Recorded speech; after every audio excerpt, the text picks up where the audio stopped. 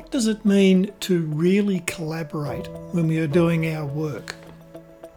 A collaborator is more than a participant, more than someone who just experiences our best efforts. How would we know if we are actually collaborating? You're bringing together a small sample of the group to design the process up front. Even before you get a contract in place where you're saying we're going to have 3 workshops and we're going to do this focus question, you're bringing that small group together, reflective of the diversity of the wider system, and you're engaging them to design the process. After experiencing it, I really understand why that approach can be really appropriate to, again, make sure that the folks in the room are heard, but also that the intervention that you design, whether it's a foresight program or whether it's a policy innovation project, is designed with the group in mind and something that they actually value and need at this point based on the journey that they've already been on and where they want to go. That is my guest today on FuturePod, Kelly Kornet Weber, who is the Senior Strategic Foresight Specialist at Autodesk in Canada. Welcome to FuturePod, Kelly. Thank you so much, Peter. Honestly, such a treat to get to be interviewed by you, to get to finally meet you virtually, face-to-face.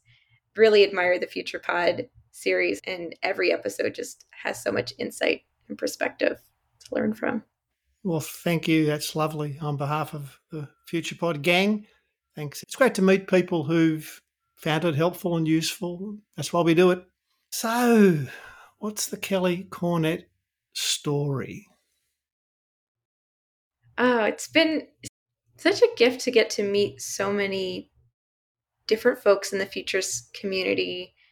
I stumbled into foresight in grad school. I wish there was a more eloquent starting point, but in undergrad was taking a sustainable design course. It's kind of design thinking with the perspective of bringing folks together in participatory ways to design, whether it was products or services that were more environmentally sound. And my professor, Elizabeth Littlejohn, informed me of this strategic foresight and innovation program out of OCAD University in Toronto. And at the time, I'm thinking, great, I'll continue on this path with sustainable design. I'll get more tools in my tool belt. And I showed up and heard about this strategic foresight thing that I needed to study and foresight studio class that I needed to take. I was skeptical, I think, at first of, okay, I'll do this. It'll just be one of those courses and then get back to the regular scheduled programming. And instead, I was met with a studio course led by Dr. Stuart Candy, Greg Van Alstyne, and this beautiful immersion into the world of foresight and all these interesting projects, but I think more importantly, provocative questions that were being asked through this field that I didn't know anything about, but was curious. And from there, was able to really jump in with both feet and take on an internship with Space Consulting. So this was Christian Crew's firm at the time. And while I was in grad school, had the opportunity to do some applied foresight work with corporate clients and really see the value that these kinds of conversations create for people coming across different silos or boundaries and actually starting to hear each other, not in terms of what's not working today, but what's possible for tomorrow and what's uncertain for tomorrow. So it really piqued my curiosity from that point early on in grad school. And then, yeah, that's hard to believe it's been 10 years. I haven't turned back. I think something that I've learned about myself over time is very curiosity driven. So picking up little pieces and morsels, different courses, and trying to make sense of how these disparate ideas come together.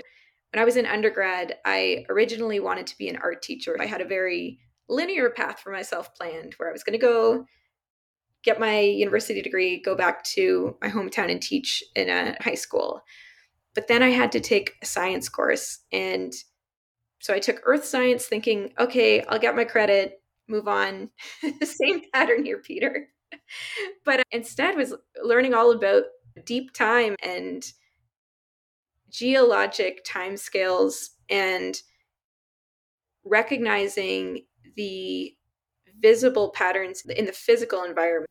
I'd be remiss not to, is the community side of it was what really struck me. Christian flew all three of us out to an APF gathering, an Association of Professional Futurists gathering out in San Francisco back in 2014, and was immediately met by this wonderful community of folks that were practicing foresight. And despite me being literally day one on the job, no experience except for one class that I took in foresight, like Cindy Fruin was there, incredibly kind, generous, and asking about like how I arrived there and creating a space that made me feel really welcome in this new community that, again, I've just found.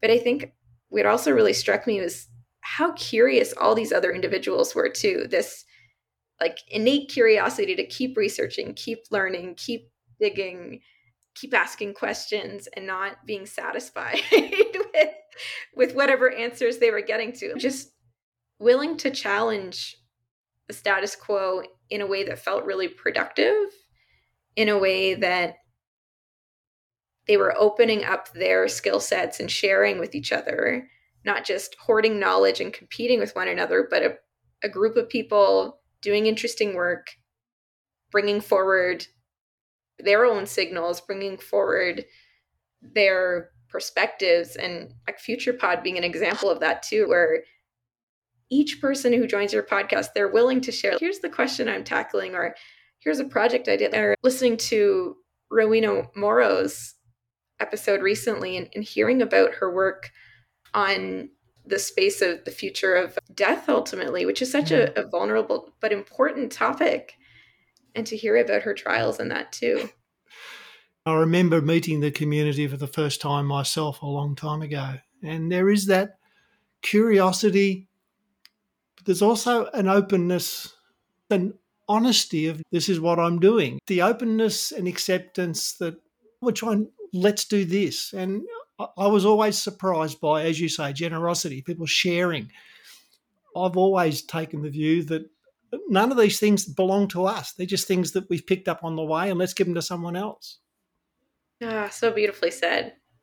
Yeah, that spirit of generosity, and just I think that's a really interesting provocation too of the things that we're not ready to share yet, and that idea of needing to have it figured out before you share it, and seeing a bit of a shift around like people sharing work in progress as a way to say, let's iterate on this together and let's create something together, versus I'm going to make my bet and then put it out into the world once it's ready. Yeah.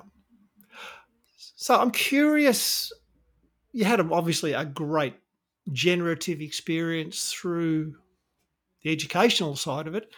And then you had to reckon with reality and you had to go out into the world. I'm interested as to how you and the world reacted when you went out there and started doing something. What was that? Yeah, so I had the great fortune of wonderful mentors and guides in this. So I mentioned Christian Cruz, who I was working with at Anspace. But right when I graduated, I had the opportunity to work with my advisor on my major research project. So Helen Kerr and Stuart Candy were my co-advisors. And Helen Kerr runs a studio in Toronto called Kerr Smith, which you may have heard about as you had Zan Chandler on your podcast recently. So together with Zan and Helen, had 2 years immediately after graduating. The approach to foresight was so rigorous, thoughtful, intentional, deep research. It was about looking for evidence-based perspectives on what's shifting in the world around us. We were doing interesting projects on the future of land use and transportation with really long time horizons, out 50 years. We were doing research on creative communities and how to create supports for those communities. But I think that experience and just seeing the practice of foresight is designed as a journey, not just a moment in time, but bringing a group of people or a client, in some cases an ecosystem where it's multiple groups together, whether it's like an urban planning group and the Ministry of Transportation, and bringing them through that process of co-discovering, co-learning, in some cases co-unlearning, but really creating a container for them to grapple with the uncertainty that the future inherently brings. I'm so grateful for the time that I had with Helen and Zan and Nigel at Kersmith, and getting a chance to have that. Another thing that I learned, having the time to do a 6-month investigation on one topic just in signal gathering. That is incredibly rare in the corporate foresight world, but because of Helen's intentional practice around that, but also like Zan's really intentional facilitation around how do you create the conditions for people to come together and, most importantly, hear one another, not get stuck in what point of view they have to bring into the room almost as a political thing. There's no one singular answer. It's very much emergent. So yeah, I guess the thinking there is that having that opportunity right from grad school to get immersed in corporate foresight, and then switching gears, I joined Christian over at Calypso in the management consulting world, applying foresight for organizations in a much faster paced way. We were still doing deep research, but in compressed timelines. So it looked different, but it was also very participatory. So we would do a lot of signal gathering and then get that out to the client, make sense of it together, tease out implications together. We would run a second workshop, building out scenarios together, bringing in a systems lens. So not just seeing these disparate signals on their own, but seeing, okay, what happens when you bring together, let's say, a technical or technology-based development along with a political change, like whether it's a regulation that's being introduced, and seeing how those two things might come together. But doing that work together with the client so that they're grappling with the content, they're all on that journey with you, but they're also contributing their ideas and diverse perspectives. If you're an engineer, they might have that deep knowledge around, again, if it's in the built environment, building codes and how that's shifting, or some of the challenges around a mismatch between the built environment and climate change that's growing because of the fact that some infrastructure has been around for decades and was built with different environmental considerations in mind. So that was always a treat, is just being in the room and seeing those aha moments that the clients would have, or when they'd share something and all of us in the room felt it, like, oh, that's the big idea that we need to be moving towards, or that's the question that everyone's been holding on to but afraid to ask. Yeah. Yes. And then from Calypso, you moved again? Yes. Moving around a little bit. So from Calypso, I had been doing this work in the corporate foresight space and was interested in bringing my skill set to social and environmental causes. So I joined Courage, at the time it was called Watershed Partners, and was building out a foresight practice there that really drew from the world of collaborative design. So my mentor there, John Hibble, is an expert steeped in collaboration design, and there's so much rigorous process around that. Very lightly held content, in the sense that you're bringing together a small sample of the group to design the process up front. Even before you get a contract in place where you're saying we're going to have 3 workshops and we're going to do this focus question, you're bringing that small group together reflective of the diversity of the wider system, and you're engaging them to design the process. It took me a while when I first joined Courage to wrap my head around that level of collaboration. Like, it felt very meta. So we're bringing people to collaboratively design the design of the process.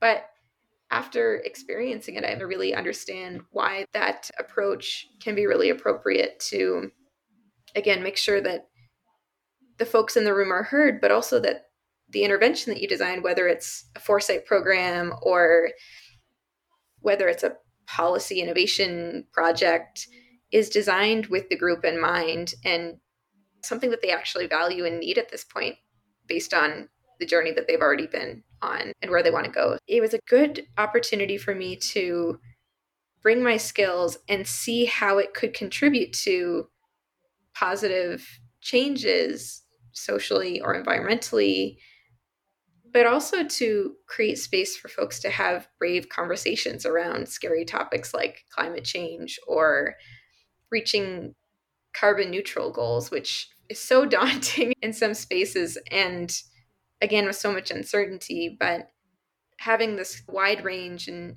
tools of foresight at my disposal and great mentors to call up and phone a friend when I would get stuck, it really helped me to navigate that and have a lot of personal transformation along the way too. For Autodesk, I got here just in January. At the end of my time at Courage was supporting a professional group that represents engineering across Canada, and realized through that process that I was ready for a change to go deep into one topic. I have done all this consulting, had the privilege of getting exposed to so many different types of work, industries, groups, but was curious to go deep into one space. And when this opportunity opened up with Autodesk to join a Foresight team and to go deep in the space of really foresight for the built environment, for entertainment and media, for manufacturing, three very big topics or industries, but have that container around how we can influence that as an organization and how we can support our customers working in that space with the changes that they're hoping to reach. I was just struck 10 years from when you thought you were going to be teaching art in a school, which was valuable and necessary, to now working in these spaces, making a difference in these spaces. It is awe-inspiring to look back to what we thought and what we now are. Thanks so much, Peter.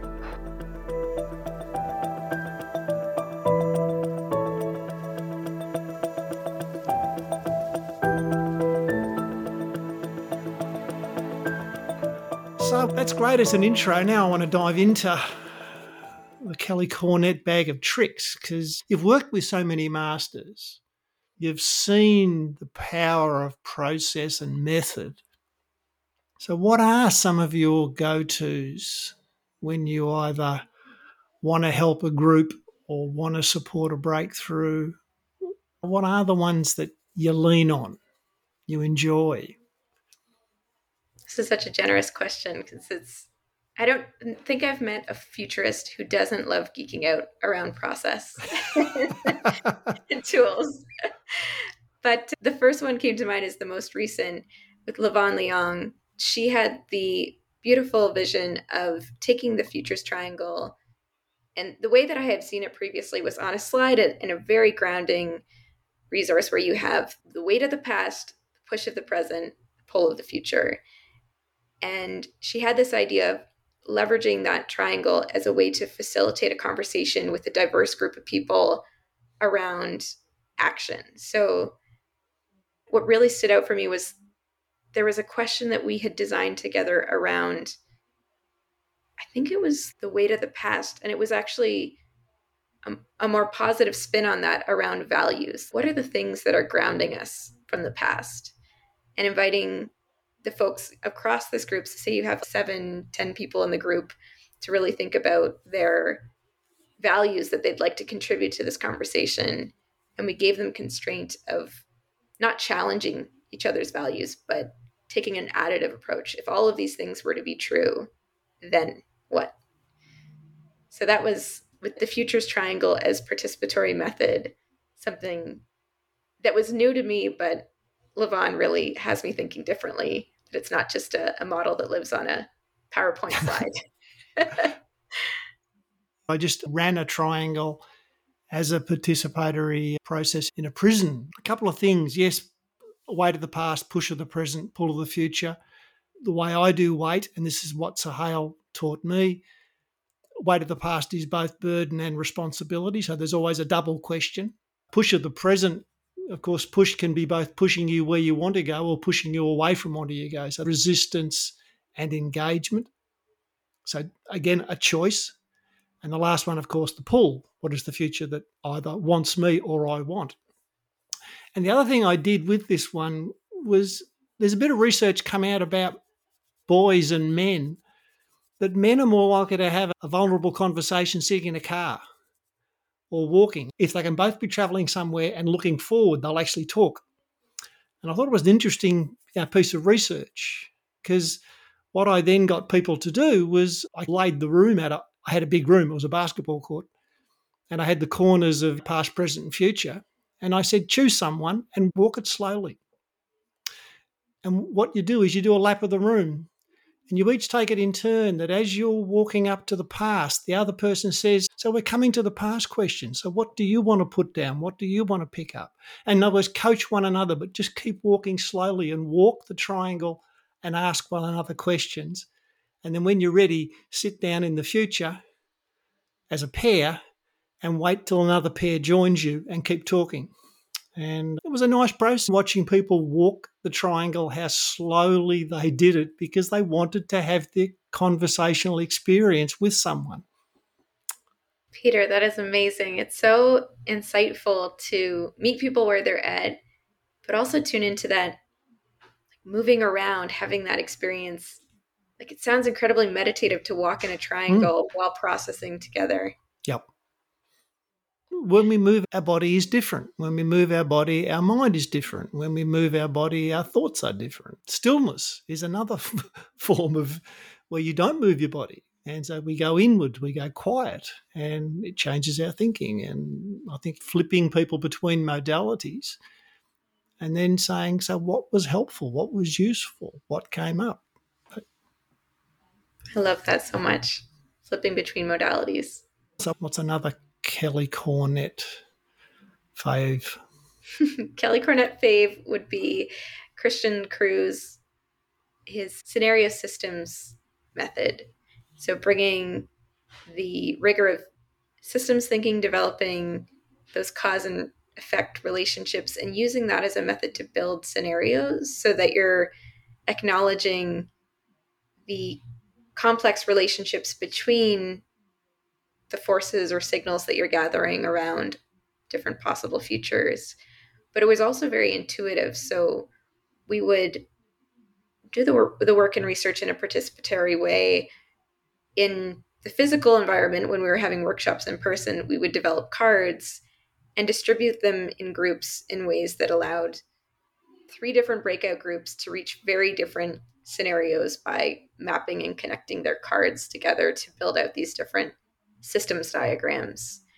And it was always so fascinating to be like a 2-hour workshop where we would be inviting folks to build these scenarios. We'd explain the task to them. There'd be a brief moment of confusion, and you're asking me to do what? And they'd see an example of a systemogram with all these lines. And yet, without a doubt, every time, that level of systems thinking is so intuitive to folks, where they just very quickly see the relationships and bring out new questions around. It's so fascinating to see when it happens in real time, because it's that almost like the dissecting between, here's an idea I have about the future, and again, going back to values and character, it's here's what I wish to see in the future. A colleague that I worked with at Courage, Iomide, she used to talk about one person's utopia might be another person's dystopia. Yeah. How do we grapple with that? We can't just assume that a shared vision that the majority might benefit from, meanwhile it excludes folks, or in some cases harms folks, leaves them out. Like, just creating the space to have that conversation. And I think maybe in the last 10 years, I've become more sensitive to my role as facilitator in that, and when I need to step back more so that the group can not have that conversation. But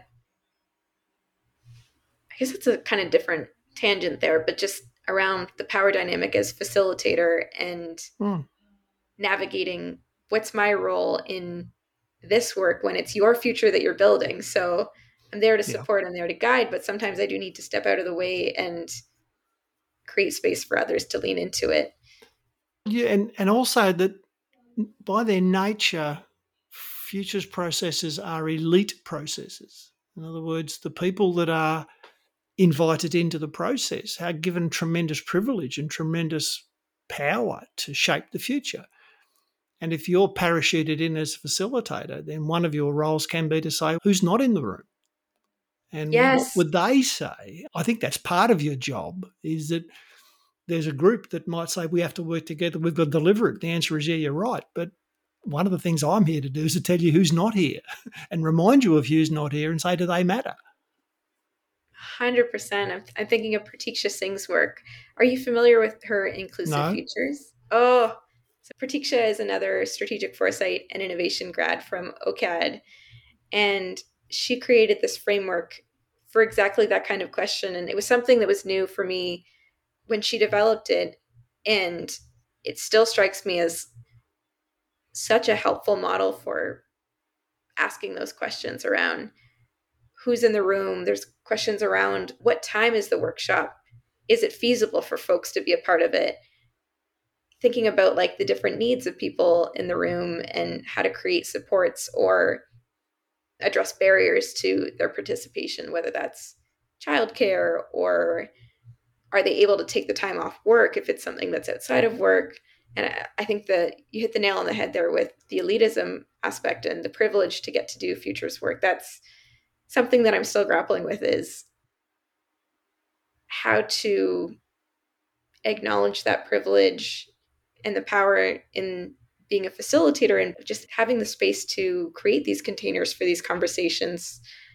I think you're spot on by saying that's part of our role, to make sure folks that have a stake in that future are in the room. And if they're not, creating that conversation to try to get there. To me, it's about saying out loud what is not being spoken. So the fact that you say who's not present, even if the group move on, but they heard it said, they had to think. They may not take it any further in the workshop, but it was said and it was probably heard. Mm-hmm. And those are the questions that I think facilitators should ask, and do it as part of service. Because if it's not said, it can't be heard. Wow. Yeah. That one just stopped me in my tracks. On the train today, I was speaking to a woman who, did you ever have those moments where like you meet someone in like a circumstance and they say something that really strikes you and you'll never probably see them again, but what they said just Yeah. like it sticks with you. She was saying how sometimes when you're like, we're talking about foresight and the space of creating possibility in the future and recognizing our agency in the future. And she just casually mentioned that we were talking about intuition and trusting your gut. And she says sometimes you'll have an idea that pops into your mind and you feel like sharing it, but sometimes you'll hold back from sharing it. Something that we do. You don't have to say everything that comes to mind. But she said sometimes that idea or that reflection isn't for you, it's for somebody else. And it was something that she had learned from an elder. But when she said that to me, it was so out of context, but it just really struck me. And I think that's a big part of the foresight work that you're talking about, Peter, is That's what right. we drop and offer into the room as facilitators. It's up to the room to make sense of it, to move forward with it if they choose to pick it up and take it forward, or to move on. But by not saying it, then we're preventing that conversation from even being Yep. considered. Yep.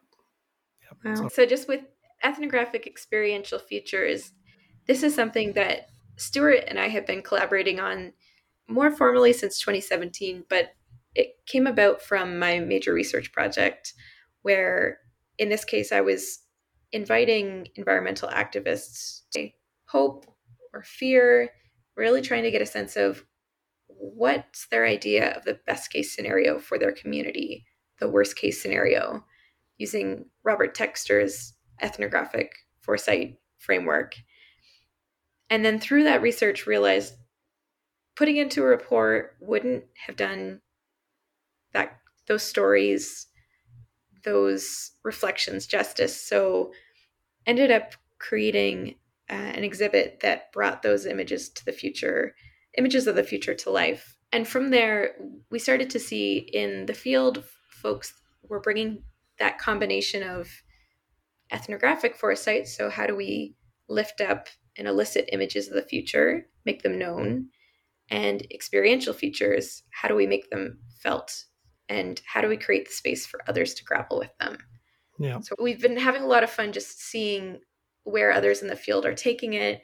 There have been some really interesting projects like in Mexico, Diagonal Studio did a really interesting project on, I think it was like almost home living in the future, but in a participatory way where they brought together community members to think about how their homes would look different in, I think it was 2030. But really interesting spaces where folks are bringing a wide range of foresight tools and exploring this hybrid design and ethnography format for bringing diverse images of the future to life.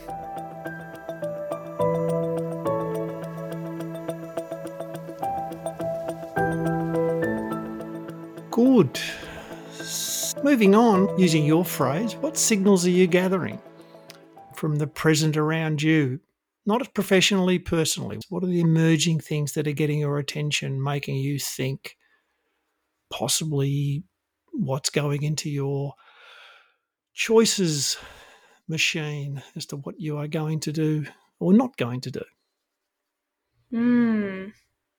I think on a personal level, the one that's striking me the most is definitely eco-anxiety and seeing the grieving that's happening in Canada in particular with the forest fires this summer, but also the really tough conversations looking ahead and trying to grapple with the uncertainty around climate change. We see these big numbers around projections, whether it's trying to meet the International Panel on Climate Change, their projections on temperature increases, but also climate change mitigation, and feeling this overwhelming sense of doom and gloom. So I recently picked up Britt Ray's book, Generation Dread, and it's really fascinating, the research she's leading on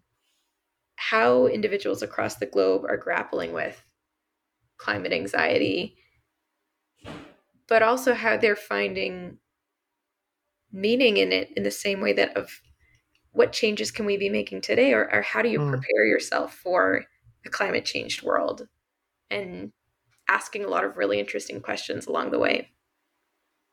So what are you doing? I'm so glad you asked me that question, because this is another topic we could spend 3 hours talking about.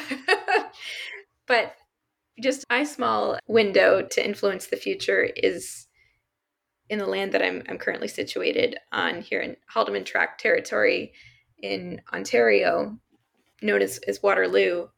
But my neighbors and I have been creating pollinator-friendly gardens, so transforming portions of our lawn to host native plants, which then bring different insect populations to address biodiversity loss.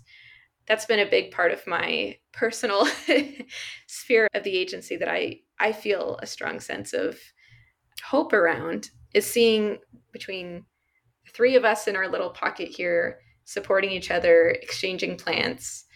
Just last week, I happened to be walking by a couple blocks away from here, and a neighbor whose garden, pollinator friendly, which I've admired for a few years now, she was outside for the first time that I happened to be walking by, and I just complimented her garden. And it was so wonderful, Peter. She invited me for a tour of her garden. We geeked out about all the different insect species. She had these carpenter bees that were pollinating a flower, and we were just watching them for a couple minutes. And she sent me with some false indigo seed pods, which is a native species of indigo for dyeing, but also it's a really beautiful and pollinator pleasing plant. And this chance encounter where two people that happen to be interested in pollinator friendly plants has now led to her sharing all of these plants with me that I just planted in my garden last week. And we just met on the street quite serendipitously. So seeing the generosity that folks in the community have towards supporting each other around addressing climate change and finding their sphere of influence, their agency. Yeah. And more importantly, I think supporting each other to have a greater impact, because maybe she could sell those plants and make some money, but she saw this as an opportunity. Oh, here's someone who's trying to tackle some invasive species in their yard. Here, let's give them some plants to help contribute to that cause. Yeah. I guess it's not either or, is it? She chooses to give them to you. If somebody else walks up, she might ask for $5. The choice is the choice. I think the nice thing, at a level of metaphor, that's gorgeous, because you're both sharing a future without necessarily agreeing the future. You don't need to agree it to share it. They can be different, but they can be together. And when we're sharing the preferred future, then collaboration becomes natural, easy. Don't need to compete. Why do we need to compete? I love that, Peter. Really beautifully said, and great way of weaving in metaphor too. So for people, have you got any,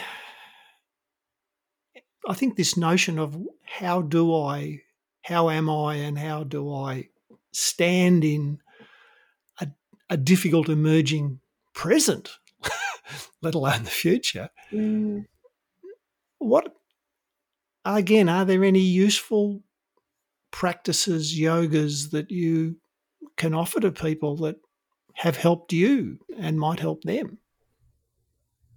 So this is a small one, but something that I found, particularly when I was at Courage and just feeling the weight of systemic social and environmental challenges, the unequal distribution of privilege and power, but also the unequal negative impacts of who is benefiting from the present and who's experiencing harm or experiencing exclusion from the benefits of the present.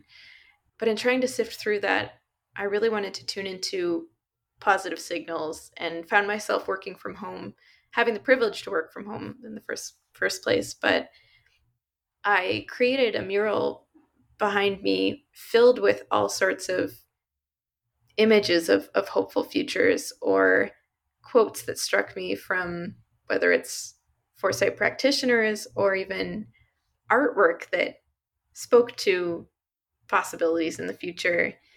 But just finding ways to create an intention of combating, Peter, we were talking about this before the call, but with negativity bias, I think in foresight, it's so important to tune into when we ourselves are getting caught up in the negative signals. Yeah. And needing to balance that. So for me, that looked like creating a wall around hopeful images, starting my day with some jazz or whatever it feels like for that day, and just like arriving to the day instead of just rushing into it. I'm responding to the word, a very important word there, Kelly, which is this notion of intentional. Making intentional almost affirmations towards the start of something. It doesn't mean we're going to end up, and it's not even necessarily a destination, but it's a place that you intentionally start from and can return to. Absolutely. Actually, it brings to mind, I have, I'm looking in front of me right now, but there's a Maya Angelou quote I have. I'm just going to so we can read it properly. If you don't like something, change it. If you can't change it, change your attitude. For me, that brings to mind the intention behind it and navigating. And maybe part of that's with agency too. So when you stepped out after your wonderful educational experiences, or even during your educational experiences, when you had to explain what it was you were studying, where you were going, what you were excited by, you would have had those conversations with people. So what is it you're doing? So what is foresight? What is futures? I'm interested as to how you navigate those questions from other people who don't necessarily understand what it is Kelly Kornet does. I'm still trying to navigate this one truthfully, Peter. And I guess that when it comes down to it, I do think it's really about preparing people for possibility in the future, risk, whether that's opportunity, whether that's things happening in their organization, things happening in their community or in their personal life. It's accepting that by having these conversations ahead of time and trying to carve out what we wish to see in the future versus what we hope not to see, that we can, and I really think it goes back to that word that you picked up on, Peter, be more intentional about the actions and choices that we're making or not making in the present. So, what is the elevator pitch at the moment? I would say that because so much of my work is participatory by nature, I help people come together, hear each other's perspective, and prepare for those possible risks and opportunities. Okay. Here's one for you. Do you explain what it is you do differently now you are inside an organisation as opposed to when you were consulting to organisations? So I'm laughing because I'm having far fewer of these conversations now than when I was in consulting. It's been a unique experience that folks within this organization, for the most part, are, it's not that it's everyone, but there's a lot of acceptance for it in the leadership team. So I'm not having to explain what foresight is and what the value of it is. It's already understood. Yeah. But I think for folks that are outside of the group that we're engaging with regularly or that have exposure to it, I guess my pitch is more about helping both the organization and our customers to take time out of their day to day and have a different kind of conversation. So I think one of the unique vantage points of being on a foresight team is that we are bringing together those different groups that don't typically get to connect and collaborate, but we're helping to gather data from both within the organization around how change is perceived today or which signals folks are tuning into, and also outside of the organization, and then presenting it back in a way that allows them to see the diverse perspectives that are held and the questions that are being raised. But I feel like that's not a very satisfactory answer to your question, Peter. You've got skin in the game now. When you're a consultant, you've got a degree of skin in the game, but it's generally only skin in the game for a moment and then you leave. But now you've got skin in the game. This future that they're working towards is your future as well as theirs. Yeah. It's back to your person you met with at the pollinator garden. You're building a shared future.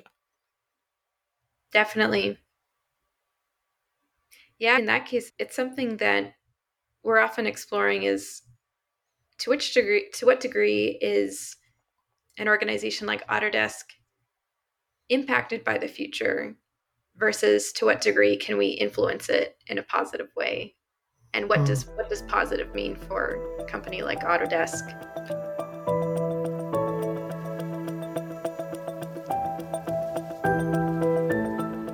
So let's pivot into the final question of this conversation. I'd love it to go for another 2 hours, but I'm sure the listeners would have other things to do. So what has surprised you?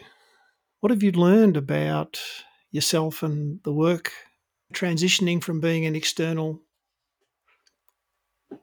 practitioner, hired gun, so to speak, to an embedded internal strategic foresight practitioner in an organisation where people already have an appetite for doing foresight?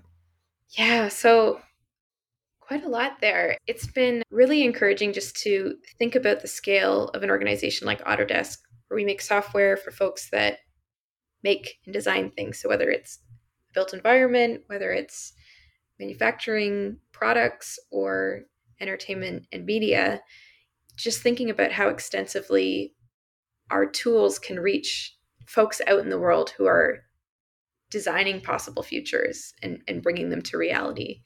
So for the strategic foresight team, we're actually situated in a group called Autodesk Research, which the whole group function is looking 5 to 10 years out into the future.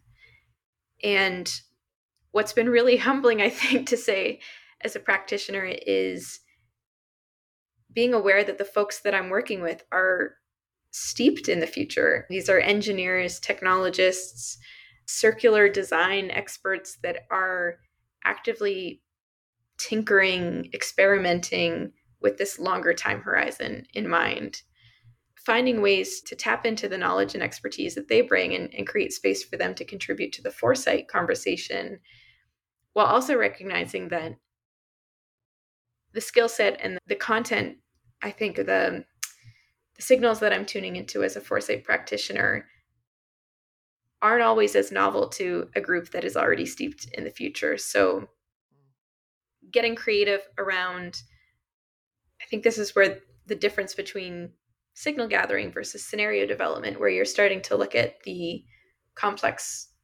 interrelationships between ideas so that you can have a novel conversation around possible risks that might be further out or might emerge versus just looking at what we can be doing today. I would imagine if you're working with a group of people who are already pretty literate in foresight, then they may not need you, or they may not need you as a foresight person. The value you might add is by being something else. That's fascinating. Yeah, it brings to mind a couple things. One of them is finding ways to lift up the work of our colleagues. We have folks in within Autodesk Research that are tasked with industry futures. So they are steeped with a specific industry lens, whereas we might be taking a broader look at how, whether it's policy changes might impact where the work gets done or how the work gets done. And in some ways, it's about checking our egos aside to say, no, these are the folks that are best positioned to do this work and finding ways to lift up their research. But it's also about finding those spaces where others may be beyond our organization. So in some cases, it's customers that just don't have the bandwidth to do this kind of research internally, where we're finding ways to support them to have conversations and to find ways to partner with each other. We did some work with contractors in Europe and finding ways to take the research that we do on, we call it the forces of change. So that's our analysis of looking 5 to 10 years out. What are the major shifts that across all those industries that I named, our leaders as well as our customers ought to be looking out for? So part of it is that capacity building work. So how can we share that content in a way that's tailored to the audience, but also mindful of the different, whether it's the geography they're based in or the unique circumstances that their industry requires of them, but finding ways to support them in that moment as opposed to just limit it to within our organization having a point of view on the future. One thing that really drew me to Autodesk in the first place was the fact that so many folks in this organization are actively shaping the future in tangible ways. So to go from being an external consultant, while there are so many benefits to that, I think you used the phrase parachuting in, Peter, and you don't have that same level of skin in the game around the results or the implementation, I'll say, actually, of the work that gets surfaced. But something that has really struck me and encouraged me about Autodesk is the folks that are within the organization and the customers that we're supporting, how they're actually influencing the future in interesting ways. So there was an example that I'll share a link to where we were helping Scottish Canals in Glasgow to monitor a canal that had previously had a really important role in the community's infrastructure in terms of shipping canal to bring goods into the community. But over time lost that fit for purpose. And they were using Autodesk technology to bring a digital twin element. So adding sensors to the canal on 4th and Clyde and finding ways to prevent flooding. But while there's a technical aspect to that, it's great to have that data and information. What was really interesting was the relationship that it brought about between the citizens in that community and this canal as an opportunity to have a renewed sense of understanding of the purpose that this canal might have for the community, and in particular from an environmental perspective, but also just bringing that access to information in a way that makes it front of mind, right? If we can see the health of the canal, if we can see how our actions today are affecting it, maybe that might change our ability to really manage that in a thoughtful way and bring a more preferred future to life. Thank you.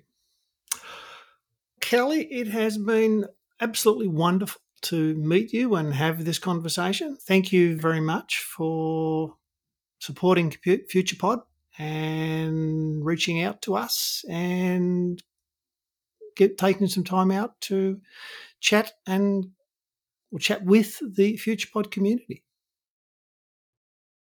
Thank you so much, Peter. It's been a real privilege to get to share this time with you.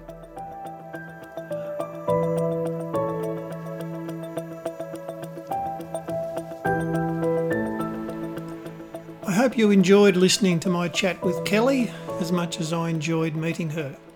I also hope that something she or I said was meant for you to hear. FuturePod is a not-for-profit venture. We exist through the generosity of our supporters. If you would like to support the pod, please check out our Patreon link on the website. I'm Peter Hayward. Thanks for joining us today.